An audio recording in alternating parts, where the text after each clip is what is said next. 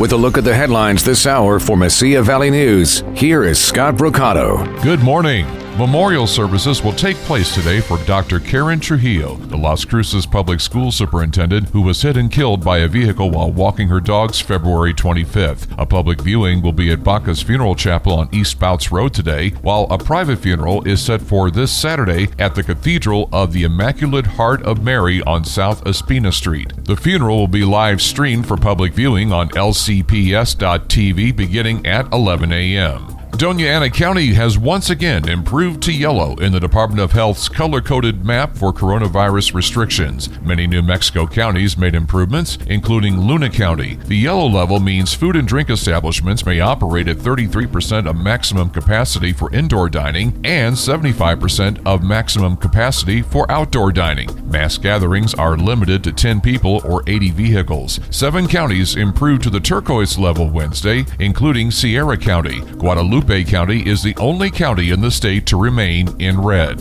The New Mexico Department of Health is providing an update on COVID-19 cases and deaths in the state. On Wednesday, health officials reported 257 new coronavirus cases, bringing the state's overall total to over 187,000 cases. In addition to the cases, 9 more people have died from COVID-19. The number of deaths of New Mexico residents related to the coronavirus is now 3,839. State lawmakers are moving forward with a new bill that would allow people convicted of crimes committed as minors to have a parole hearing within 15 years of receiving a lengthy or life sentence. The measure passed Wednesday 28-11. Supporters of the bill say they have accommodated victims' families by reducing the frequency of parole hearings from 2 years to 5 years, lessening the emotional toll of testifying. Meanwhile, senators opposed to the bill said 15 years simply wasn't enough time for youths to be behind bars for extreme violent behavior.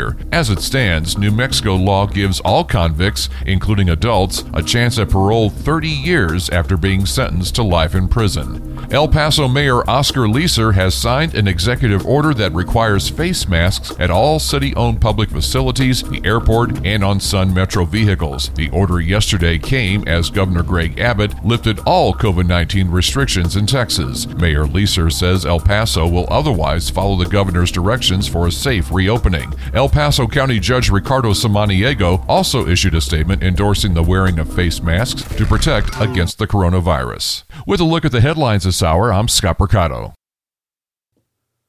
Mesilla Valley News Sports is brought to you by Carlson Financial Services, LLC. Looking for a more personalized tax experience? Then crunch this number, 575-361-4006. Carlson Financial Services, LLC is available year-round for tax and business consulting.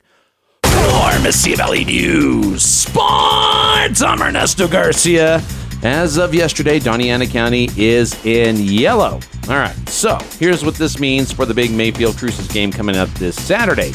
Each school will have 700 tickets for sale, probably going first to members of the player's family. Yeah, the player's family will have the first shot at getting them. Then, on Friday, at the schools only, they will sell tickets on a first-come, first-served basis. You can go to our Mesilla Valley News Facebook fan page to find out more of the details. To WAC Vegas, that's right.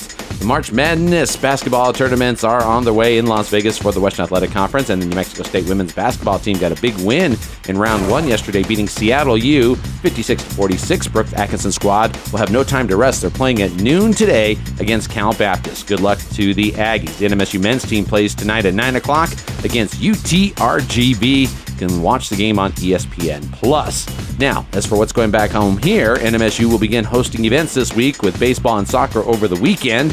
I believe that's at about 25% capacity. Volleyball will be at the Pan American Center next week, but because we're in yellow, that means no fans. Today is the one-year anniversary of the NBA shutting down due to the coronavirus outbreak. Commissioner Adam Silver suspended the season after learning Jazz center Rudy Gobert had tested positive for COVID-19. Other pro and college sports soon followed. The second half of the NBA season's on the way. The Grizzlies beat the Wizards 127-112. The Mavericks played Moneyball and beat the Spurs 118-104. And now the Spurs are looking to move big man LaMarcus Aldridge. According to ESPN, San Antonio is finding a trade partner for Aldridge and hoping to avoid a buyout. The two sides have mutually agreed that the 35-year-old will not return to the Spurs this season. For Mesilla Valley News Sports, I'm Ernesto Garcia.